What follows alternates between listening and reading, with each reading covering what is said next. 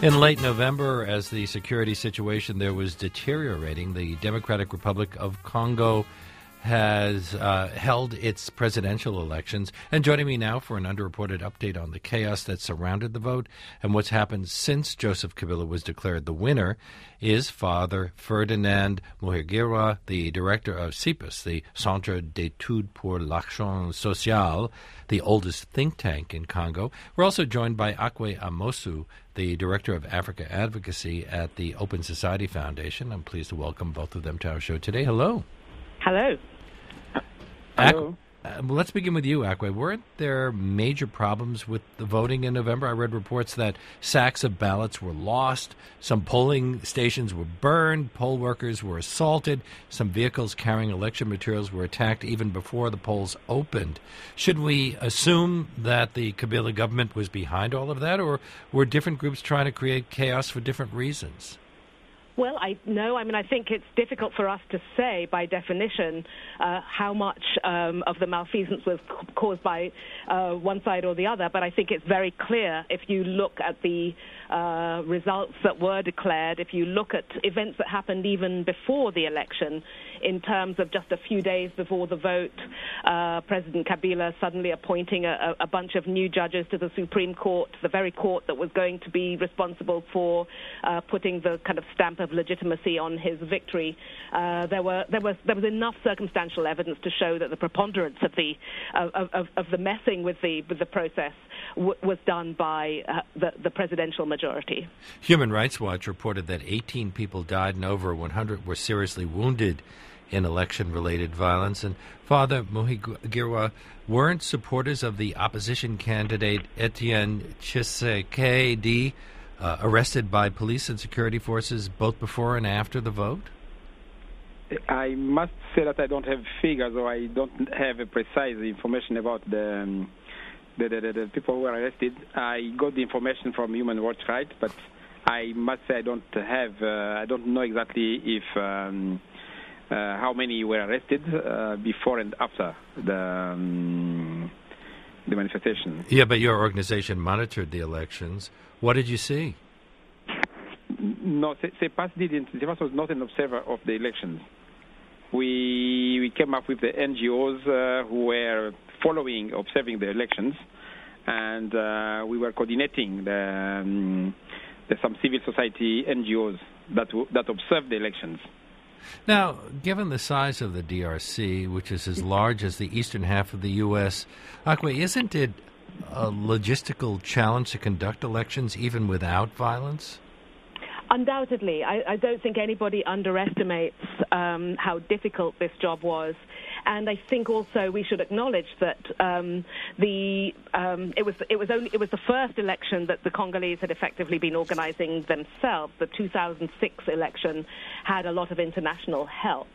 That said, work that CEPAS has done and others shows that there were decisions made way back about, for example, delivering a full set of ballot material and all the materials relating to the election to the areas where President Kabila was popular, but not doing so or reducing the number of ballot papers delivered in places where he wasn't. There's lots of other evidence showing that quite deliberate decisions were made to in quotes, lose thousands and thousands of votes in Kinshasa, which was a stronghold for the opposition. And so even if it was difficult, I think we know enough from the observers and from the Carter Center, from the European Observer Mission, to say without any real fear of contradiction that there was a deliberate attempt to throw this election. So with that in mind, Father Muhigirwa, has this election discredited the Congolese Election Commission?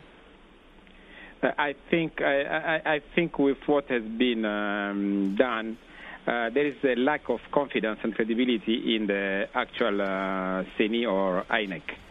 And one of the recommendations of the Bishops' Conference is they were asking them if they can't really look into all the irregularities, they have to resign. And I think it will, if they do so, it will put a kind of confidence in the local population so that they can trust that the provincial and local elections will have more credibility and transparency. Tshisekedi is effectively under house arrest now. Is that because the government is worried that he might try to rally his supporters?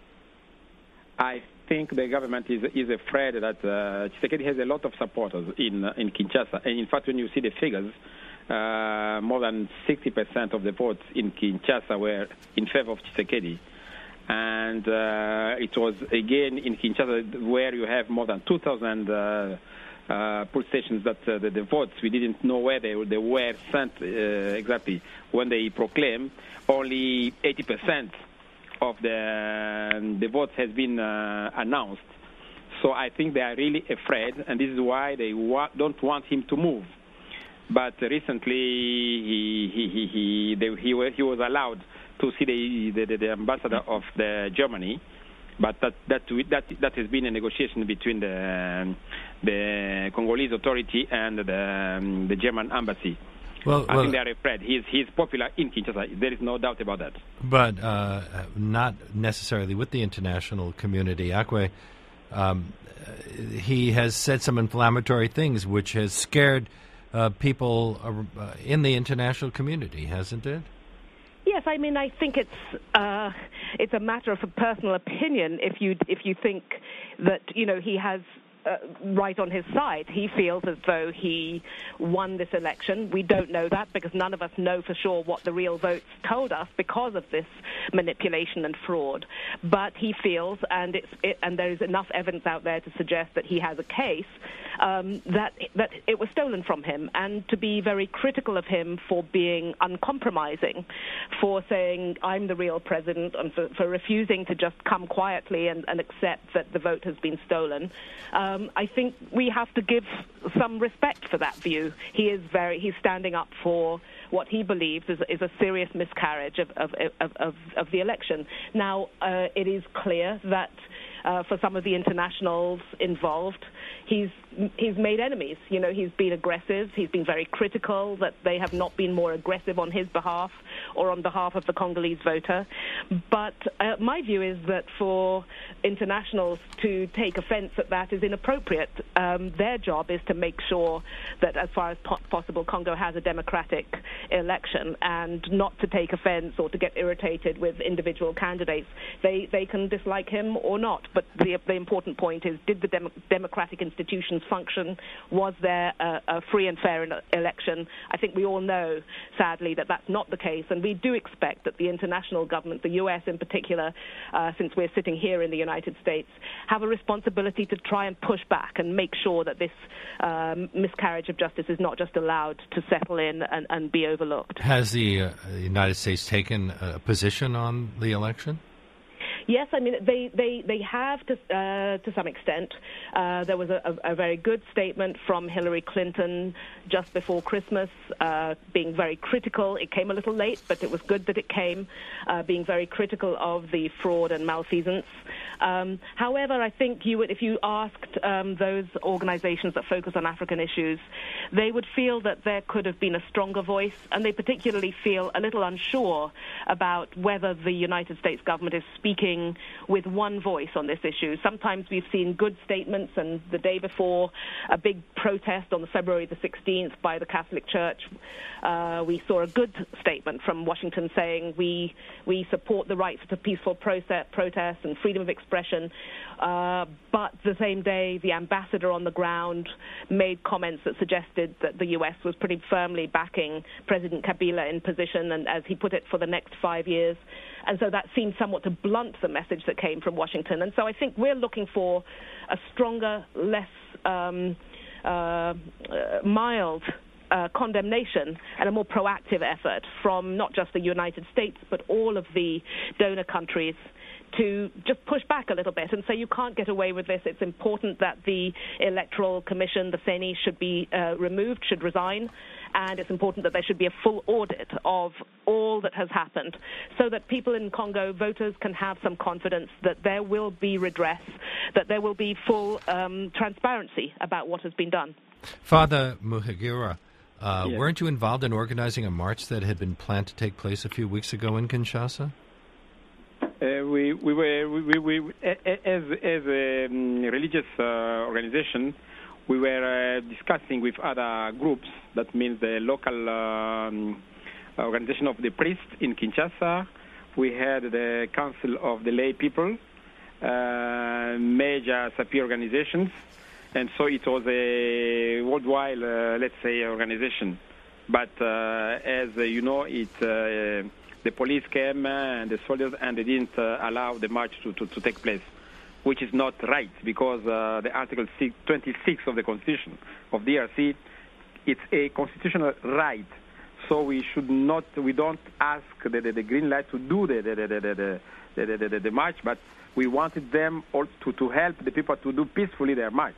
And so it was a way of memory for those people who left, who died for democracy in the country. Now, this is the second election that's been held in the DRC in over 40 years, and international observers had high hopes of it. Is what we've seen a setback? Yes, we are really hoping that this election, the second one, will be better than the first one in 2006, but that's not the case. I think it's clear that this election is worse than the one in 2006, but we still hope that there could be some conditions that can be united, and then the full evaluation process, the financial audit of what happened with the INEC, so that we'll have more credibility and more transparency for the provincial and the local election that will be organized in, I think, the coming months or next year.